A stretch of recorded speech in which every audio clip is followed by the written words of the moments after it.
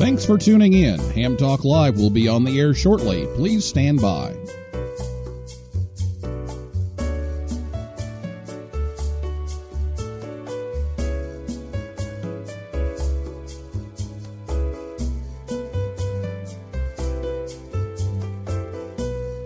Thanks for tuning in. Ham Talk Live will be on the air shortly. Please stand by.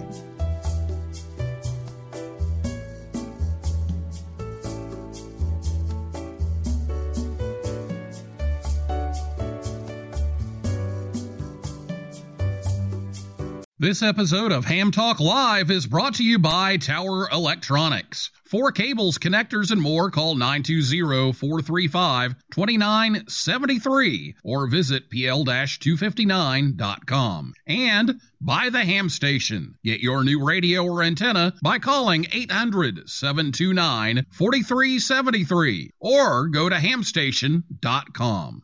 It's Ham Radio.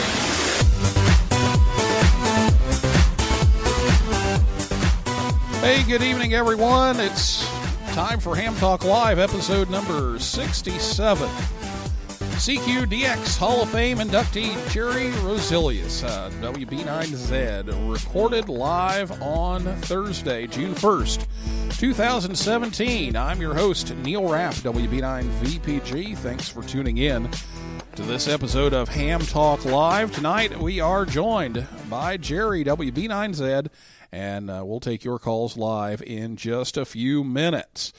If the audio sounds a little different tonight, don't have all the usual processing and everything. I'm actually on a spur-of-the-moment setup on Julie's kitchen table with the laptop and a microphone. We had an unexpected trip over to Cincinnati today.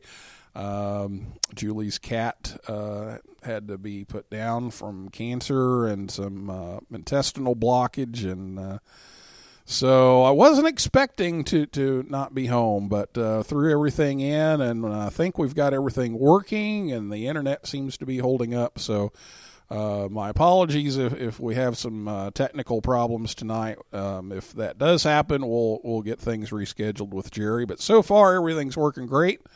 So we'll keep on rolling here as long as it does.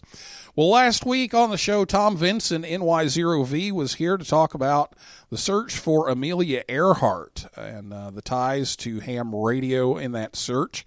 So if you missed that show, just go over to hamtalklive.com or one of the podcasting services, Apple Podcasts, Stitcher, Google Play, TuneIn, SoundCloud. And we're also over on YouTube. You can check out that show on demand.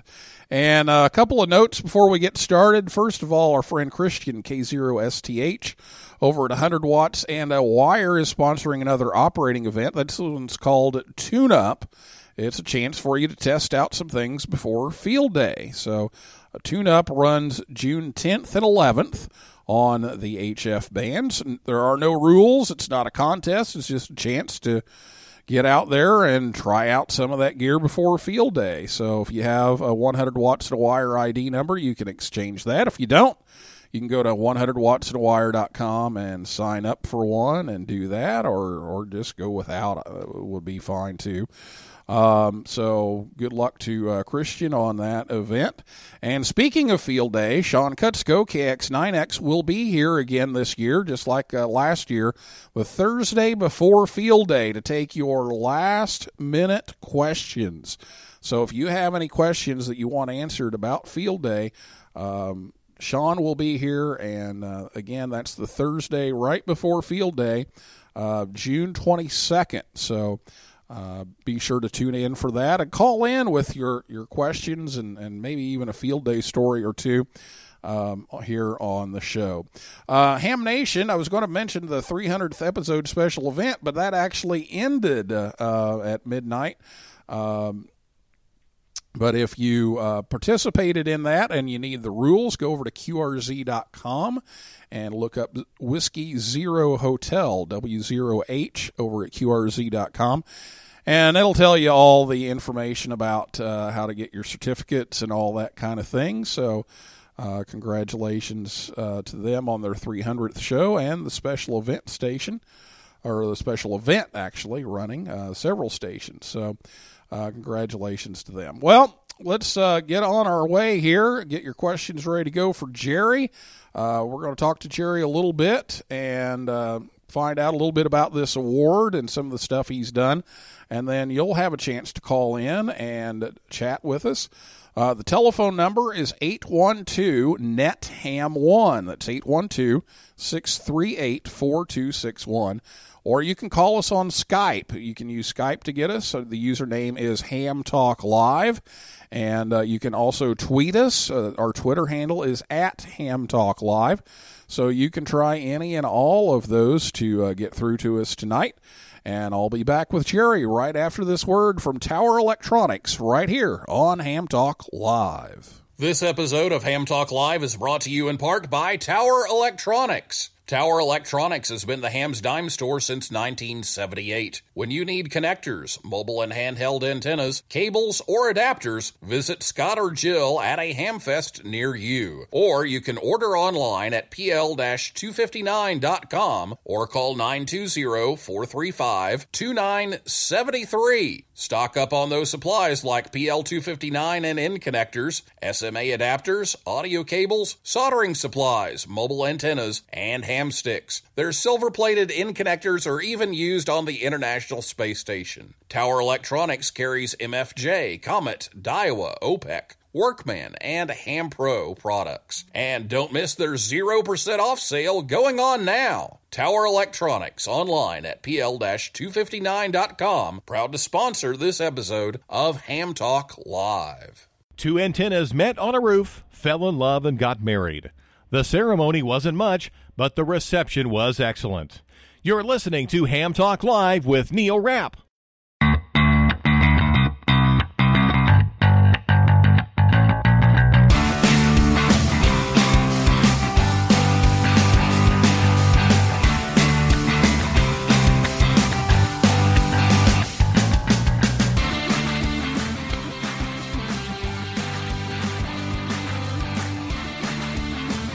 Hey, thanks to Scott and Jill at Tower Electronics for sponsoring the show to help bring you Ham Talk Live.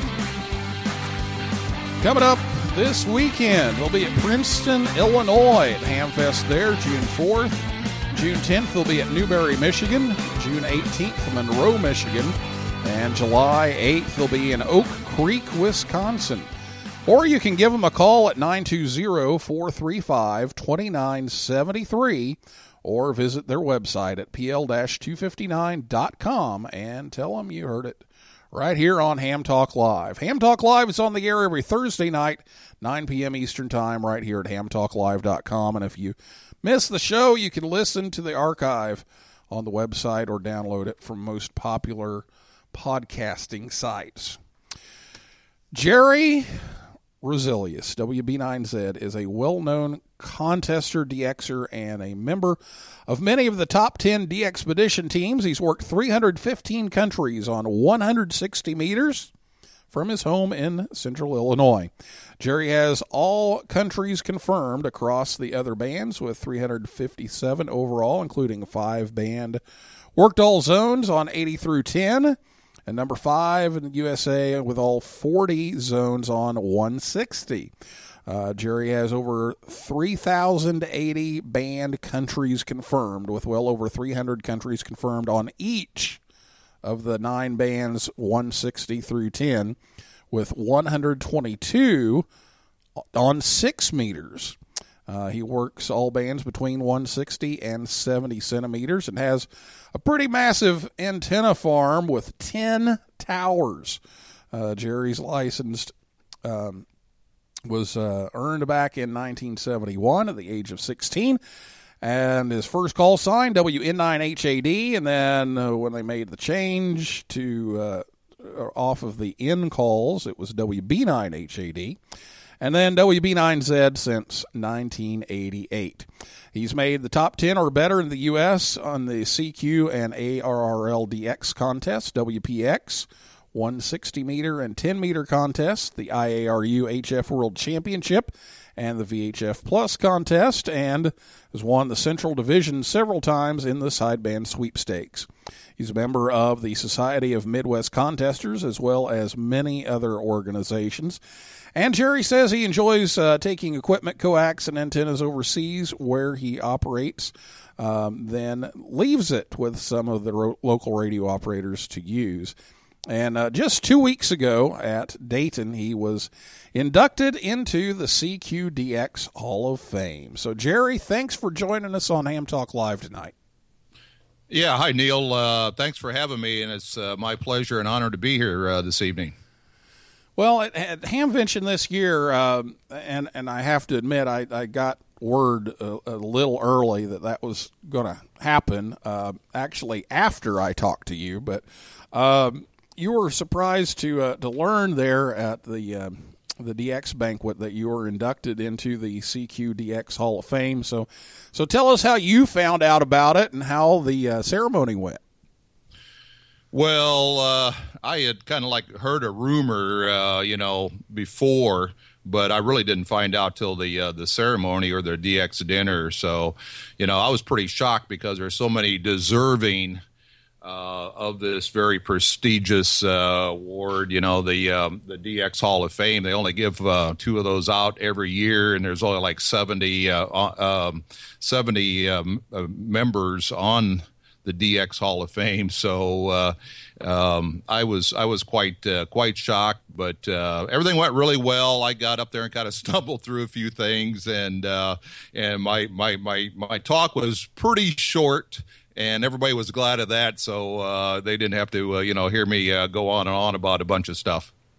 Okay, now, if you watched The Big Bang Theory by chance, Jerry? I didn't ask you about this. Occasionally. Occasionally? Okay, well, there was this one episode where the guy gets up to accept the award, Sheldon, and starts singing the periodic table song in front of everybody. So you didn't get up there and sing in front of everybody, did you? No, I know better than that. that would empty the place really quickly. Oh my! Well, yeah, that may not have been the greatest thing. We'll leave the singing to Ward. I know you've got some people that you want to thank. You mentioned that as we were getting ready for the show. So.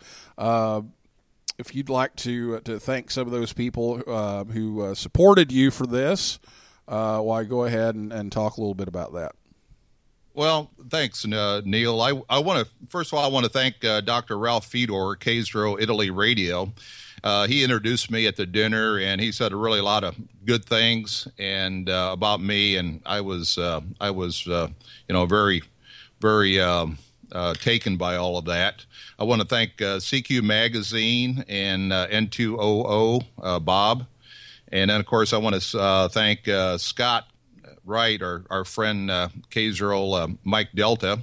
I believe he was, organized a campaign to get me inducted. So I want to thank Scott a lot. And then my good friend Glenn W0GJ and Bob K4UEE, who I've traveled with these guys, on many expeditions. They're super guys. They also wrote some letters, in my supporting me.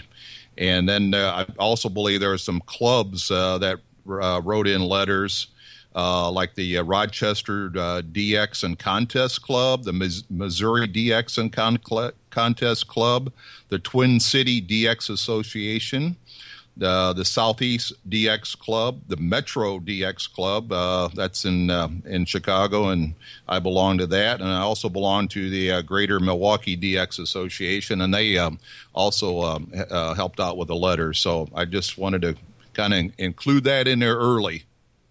Yeah, there's a lot of nominations there and a lot of support And that chief instigator of that K0MD, you got to watch out for that guy. So he will. I think he might be able to sell refrigerators to Eskimos. I'm not sure, but he can really promote ham radio, and that's one of the things he's good at. And so I'm glad he was in support of you, because you've done an awful lot of great things on the DX front. And one of those things is DXpeditions and your contributions to DXing. You've got every DXCC entity except North Korea on CW, is that right? Yeah, that's right. I've worked North Korea back in, I believe it was 2001 on sideband. I actually worked him twice, once on 10 meters and once on 15. But the North Koreans did not let him operate CW. So I don't. There's only a few stations in the world that have North Korea on CW, and I think just about everybody in the United States needs it on CW. So I'm one of them. Yeah. Well, now that you've talked to all these places, you go to these places and operate from them. So you've been on several of the top 10 ones. Why don't we run down that list of the DXpeditions that you've been able to go on? Yeah, I've been on 7 expeditions that were voted DXpedition of the year. So the first one, I'm not going to mention the ones in the Caribbean, because those were like contest expeditions, and but the first one back in I believe it was 1999 was on Christmas Island in the Indian Ocean. And also Cocos Keeling in the Indian Ocean. Those were VK9XX and VK9YY. And then also in 2001, I operated from Spratly in the South China Sea, and that was 9 Mike 0 Mike. And then I kind of took a break from traveling and made a whole bunch of trips down to PJ2T, Papa Japan 2 Tango, down on Curacao, and did a lot of operating from down there, contesting and doing tower and antenna work and stuff. I believe I made 16 trips down there. And then got back into DXpeditioning in 2009, and I talked to K4UEE Bob into letting me go along to Desecheo, and Desecheo was in the top 10. That was K5D, and then Dr. Ralph Fedor, K0IR, invited me to go to South Orkney, and that's in Antarctic region down there, VP8ORK. And then after that, it was Malpelo, which was off of Colombia. That's that 1,000-foot rock that sticks out of the Pacific Ocean. That's really a rugged place, and it's super hot too. After that, it was Swains Island in the Pacific, and that place was super hot, super humid, and I saw insects there that I didn't even know existed. And that I was really glad after 2 weeks on that island to leave. And then after that, it was Wake Island, and I think a lot of us remember Wake Island, where the historic World War II battleground was. We operated from there as K9W, and after that, in early 2014, was Amsterdam Island, and I was gone from home for 7 weeks on that trip. That was 9 days at sea from Western Australia. And of course 9 days back from the island, and that was a rough ride. And after that, it was Navassa down in the Caribbean. I was very fortunate to be on the first helicopter flight in and the last helicopter flight off of Navassa. And at the time, Navassa was number 1 or number 2 on the most wanted list, depending on what part of the world you were filling out the most wanted list. So it was right up there, either number 1 or number 2. And then the last one was Palmyra, and that was in the Pacific also. So there's quite a list there, and I got one coming up soon, but I think we'll mention that maybe a little bit down the road there. Yeah, well, we'll switch that up. Go ahead and talk about the one that you're working on right now. Well, the one coming up is Bouvet, and I think a lot of people need Bouvet. It's number 2 on the most wanted list, and Bouvet is going to happen in early 2018, and that's down in the Antarctic region. It's about 1,000 miles north of Antarctica, but it's a really desolate rock. It's been many, many years since it's been on the air. We're taking a big team down there, 20 operators, and a pretty large ship, 2 helicopters, and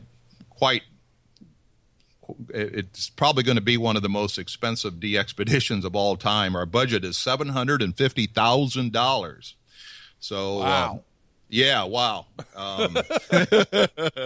So some of the expeditions I've been on in the past were like $300,000 and $400,000, and that was, obviously a lot. But this one is very expensive because we got a lot of danger involved, and we want to make sure nobody gets hurt. So that's why we're taking 2 helicopters and a large boat, and it's a safety factor thing. And I've been in the tower and antenna business for over 40 years. I'm all about safety, and everybody else is too.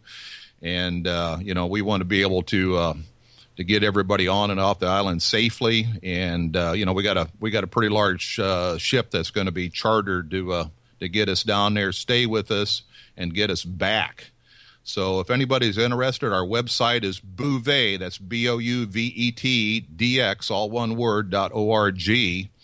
And if anybody's interested in helping us out with a donation, you can do that right on the website.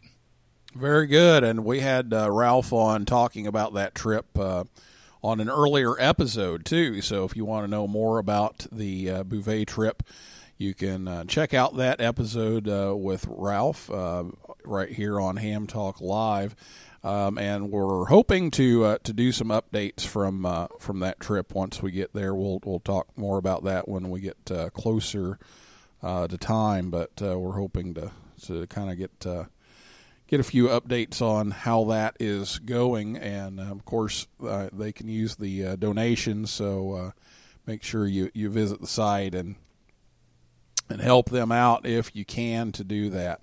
Now, one of the things that I saw on the Bouvet DXpedition Twitter account here just a few days ago, I think it was Ralph on there, was talking about the choice of helicopter that I guess a one-engine helicopter is not the safest option. And so he was talking about having a 2-engine helicopter for the safety thing you were talking about. Yeah. I believe the original helicopter was just a single-engine chopper. And, can you imagine being stuck on Bouvet? The helicopter broke and can't take off, and you got a team of 20 on the island ready to be extracted, and it's this is a lot more safe. I feel 100% better about the whole thing now that we have 2 helicopters and actually 4 engines. Yeah, that's the way to go. Always good to have a backup, and that's kind of scary. Now I remember a similar DXpedition from. One that's kind of close to my heart because, Gary Stouter, K9SG, was the uncle of one of my students at school, and we were able to talk to him while he was down there. And also the video that kind of inspired Padraig Lysandre, the Young Ham of the Year, and a bazillion other awards. That was kind of what got him started on that path. Was that, they had to leave some people behind on the island with that chopper. They couldn't get the chopper from the island back to the boat enough times, and had to leave some people behind. That's pretty scary when you're out there in the middle of nowhere. Yeah, I believe three, maybe four guys had to spend an extra night on the island.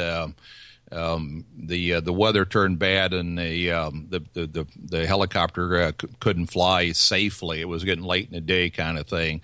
So I believe they were stuck on the island for an extra day. And I know Gary very well. As a matter of fact, I've done some contests with him down at PJ2T, and I've operated with Gary from Desecheo, Malpelo, and maybe somewhere else. But Gary's a good friend of mine also, K9 Sierra Golf. Yeah, and we always tease him about his Hamvention parking story, but we'll save that for another time. So one last thing here before we take a break, and then we do have some tweets that have already come in, and so we'll get to those and the phone calls. But before I go, what's your strategy to get that North Korea checked off? I have no strategy. Just live long enough to do it. It may take a long time the way things are going over there. It may never happen. I'm glad I have it for the mixed DXCC award and the sideband or phone DXCC award because CW it looks like is going to be a long time if ever. Now, I mean, I'm just trying to imagine the pileups. I mean, we just had, I know Val mentioned that you had said that the pileups for this Ham Nation 300 thing were probably as big as some of the pileups you've had on some of these DXpeditions. Can you imagine the pileup when North Korea goes on the air? It's going to be a wild time. There's no question about it, and that's why we like to take a big team to kind of spread out the activity on multiple bands and multiple modes. So like one guy going there or two guys going there, it would be really a zoo or a mess. Yeah, I just can't even imagine that, but maybe one of these days we'll get to find out. Well, it's time to pay a couple of bills here, but we'll be back and we'll take your calls with Jerry, WB9Z, right after this message from the Ham Station right here on Ham Talk Live. This episode of Ham Talk Live is brought to you by the Ham Station. For over 37 years, the Ham Station has sold new and used radios, antennas, accessories, and equipment to hams everywhere. Give Dan or Jeff a call at 800-729-4373 or order online at hamstation.com. Ham Station carries all the major brands like ICOM, Yaesu, and Kenwood, and they have a wide selection of radio scanners, MFJ accessories, Heil sound products, amplifiers by Mirage and Ameritron, Cushcraft antennas, and more. Easy online ordering is at hamstation.com or call 1-800-729-4373 to place an order and talk it over with the experts. The Ham Station, proud to sponsor this episode of Ham Talk Live. Oh, baby, you put a 5-9 in my logbook. Now enjoy more Ham Talk Live. Join the conversation. Call us on voice with Skype at Ham Talk Live or give us a call at 812-NET-HAM1. That's 812-638-4261. Now, here's more Ham Talk Live. Hey, the Ham Station. It's the best ham radio store in Evansville, Indiana. They have you covered for both new and used equipment. Give Dan or Jeff a call. 800-729-4373 or go to hamstation.com. Tell them you heard it right here on Ham Talk Live. We're on here every Thursday night, 9 p.m. Eastern Time. HamTalkLive.com. Check out our Facebook page, Twitter feed, and Instagram. Just search for Ham Talk Live. So it's time for your calls. If you have a question for Jerry, give us a call. 812-NET-HAM1 is the phone number, 812-638-4261. Or you can Skype us. Just look for Ham Talk Live on Skype. You'll see the little Ham Talk Live logo there. And you can also tweet us at Ham Talk Live. And we've got a couple of those. And the first one is from Troy Simpson, W9KVR. It says, "Hi, Jerry and Neil. Just finished a track cookout and tuned in. Big thanks to Jerry for helping us out at the school," which Troy also teaches at a school and does ham radio over in Watseka, Illinois is where he is. And helping get the DXpeditions in the log. K5D was their first and quite memorable. So that's from Troy. Oh yeah, I remember that contact. I think I was operating. I forget what band it was, but yeah, it was a memorable contact. And we also have a tweet here from our friend Dr. Scott Wright, K0MD, who says, "First, congratulations on being recognized for this outstanding honor." And the letter from Dr. Ralph Fedor really summarized how your character and integrity qualified you uniquely for this honor. And he wants you to share with us what got you interested in DXpeditions and DXing. And then I've got a follow-up, but let's take that one first. Well, that's a good question, Scott. What got me interested probably has to go way back to the the early 70s, and finding these old QSTs and going to the House DX articles and looking at the pictures of these exotic locations around the world, and these guys got towers and antennas or verticals set up on the beach, and that was it, man. That was even before I had a novice license. I was intrigued by DXpeditioning, and then probably after that, reading Don Miller's book, and then following Don Miller when he was writing for CQ at the time and writing about all of his travels and DXpeditions and stuff. I think that was where I really got started and thinking at least thinking about traveling around and DXing and also after that contesting and working DX contest and a lot of these exotic places on during the DX contest and these guys having big pileups where I didn't have a big pileup at home, and that was kind of my early days thinking about DXpeditioning. All right, and then the other question here is, what lessons would you share with new DXers about being successful working you on the DXpeditions? That's a good question too. With the new technology, if you got an SDR radio or any radio with a band scope, if you're looking at the pileup, you look for holes where there's nobody calling, or go to the top of the pileup.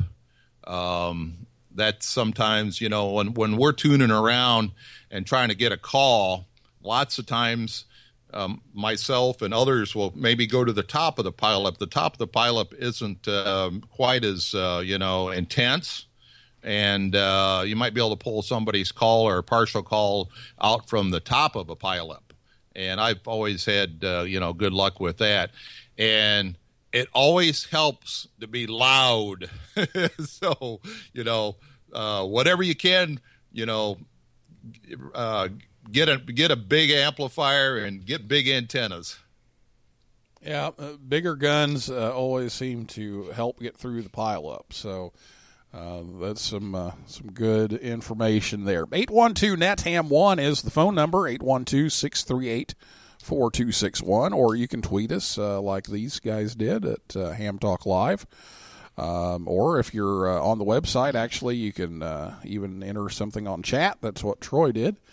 So give us a call or a tweet here at 812-NET-HAM1 for your questions with Jerry, WB9Z, recently inducted into the CQDX Hall of Fame. While we're waiting on the calls here, let's talk a little bit about your station. You've got a pretty impressive antenna farm there, and so tell us a little bit about your contest station, and then what is the strategy to getting Val off the radio long enough to actually use it? Let me answer the last question first. We hardly ever fight over a radio because we got two, sometimes three rigs set up here and multiple amplifiers and bandpass filters and, antenna switching. We normally can't share an antenna, but we can, share all the receiving antennas, which is nice. So, we normally don't have any issues, DXing and fighting over the radio. At least it hasn't happened recently that I remember. Jerry, I want to tell you that was a very, very smart answer. Okay, that was very good. Okay, multiple radios and multiple amps and with bandpass filters. So. You want me to mention? Just a little bit about your station, what you have. Well, the antenna farm. I've been out here since this is my grandparents' farm, so I've been out here since like 1983, and so I just didn't build this overnight. All the towers here were used, and I took them down and moved them, put them up and stuff. All the coax out here, and I got some big coax to everything from 1/2 inch to 1 5/8 heliax. I didn't buy any of that. I removed it from cell sites and stuff because that's kind of my one of my businesses, and so I got big coax all over the place. But I've gone through several generations of antennas over the years because I started out with commercial antennas, and they would only last so long because we seem to be in an icing area here. We have plenty of ice. We're only 80 miles south of Lake Michigan and stuff. And when you get a low pressure system sometimes in the wintertime and you get a lot of rain, it seems the way we get plenty of ice down here. So I'm on my 3rd or 4th generation of Yagis. All the Yagis, or most of the Yagis now at least, are all custom built. They're very heavy. I'll start out with the 80 and 160. We got 160 foot vertical on 160, and also works on 80 meters. On 40, there's a 4-element full-sized Yagi at 140 feet, and we also have several wires on 40. On 20 meters, we can choose from 5 different 20-meter monobanders. And on 15, we have 6/6 on 15, 10 meters. There's a 7-element monoband Yagi.